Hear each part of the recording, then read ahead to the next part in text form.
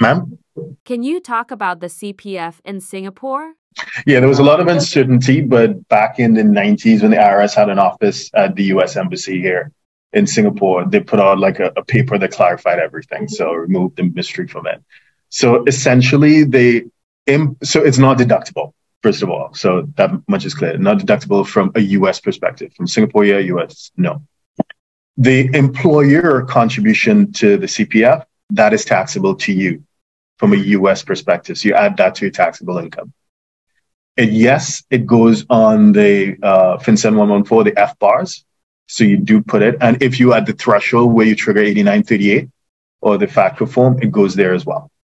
The interest, so you get your annual statement from CPF, you just download it, December, and that goes in your Schedule B. So yeah, that's it. Can you talk about CPF Life?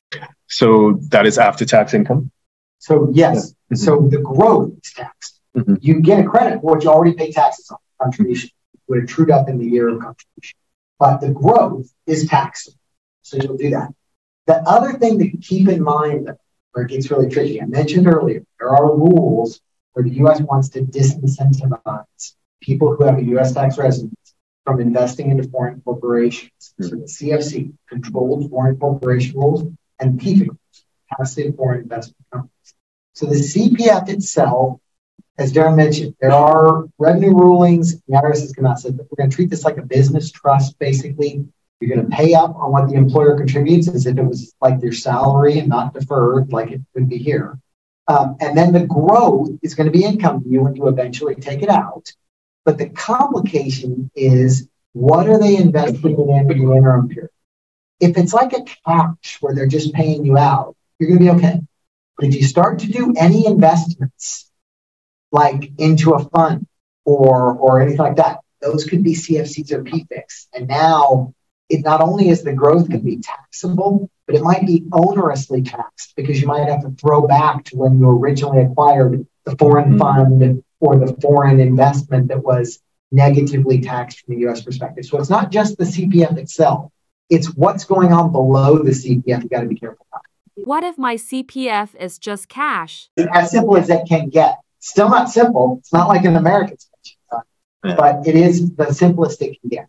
What if I leave Singapore and cash out the CPF? It's the tax income, right? Generally, the amount you've already paid on, so employer contributions trued up every year, you don't owe more tax on that. But the growth, that's a realization event. It's cashed out of CPF. Typically, while it sits in CPF and you wait for later, you're not having to pay on that growth. But once you leave and it's kind of cashed out to you, then if you roll it over into something else, there isn't a mechanism like there is in other parts of the code that allows you to roll over, like 401ks and IRAs and all that. There isn't such a thing for foreign pensions, particularly because there isn't a particular treaty in place here in Singapore. But even in treaty countries, sometimes there's not a rollover rule for foreign pensions that are written. So in essence, you're going to have to pay on the gain when that happens. What if I move to a rollover country? I'm not aware, we'd have to dig into it, but I'm not aware of anything that would retroactively. I think the rule is going to be about the CPF. There isn't a treaty to say you got to roll over. And so I don't think the rollover rule is you can go into a rollover from a non-rollover, but I'd have to check. We can talk afterwards, like I can check to get back to you if it's a simple answer. If not, it's a typical thing people ask me, how much do you charge? And I say $1,000 for 2 questions. What's your second question? So on that theme, do you want to comment on the SRS as well? The supplemental returns, right. Yeah. So those are, I don't think that's as absolutely decided. Mm-hmm. And SRS is really, that's a tricky one to the point that this gentleman was making before he left. So I do SRS for myself and my wife, but I understand I'm not really getting much because every penny I save in Singapore tax is just more tax I'm paying in the US. And they won't let me near anything resembling an investment. So I get like 0.05% interest every year on it. What I use it as is it's a nice little parkaway savings for the tax system here, which is incredibly awesome, incredibly easy. But The second you're no longer here, it all comes to bear. And so we got that SRS that's funded at least to the amount that you have on an annual carry forward basis. You know you've got something you can just turn it over to the government rather than you have to go to cash sitting out there. And thinking was like a 12-month payment. Also, the saving tax for SRS TV. It's not taxed. So what you're putting into it is part of your income in the US. You're paying it. You're not getting get the break here in Singapore. So in essence, think of it like you got two buckets. This bucket says 38, that's the US. And this bucket says 21, and that's Singapore.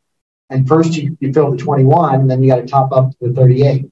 Well, once you make an SRL contribution, you reduce bucket 1 to 0, but you still got to fill the 38 in the US.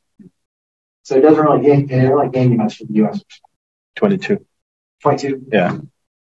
So if you're a 6, 7, or 8-figure investor, entrepreneur, or business owner who needs a tailor-made solution from a qualified team of professionals, we can help you achieve the international lifestyle, the freedom, and even the tax savings you're looking for. Visit us at htj.tax and live that international life.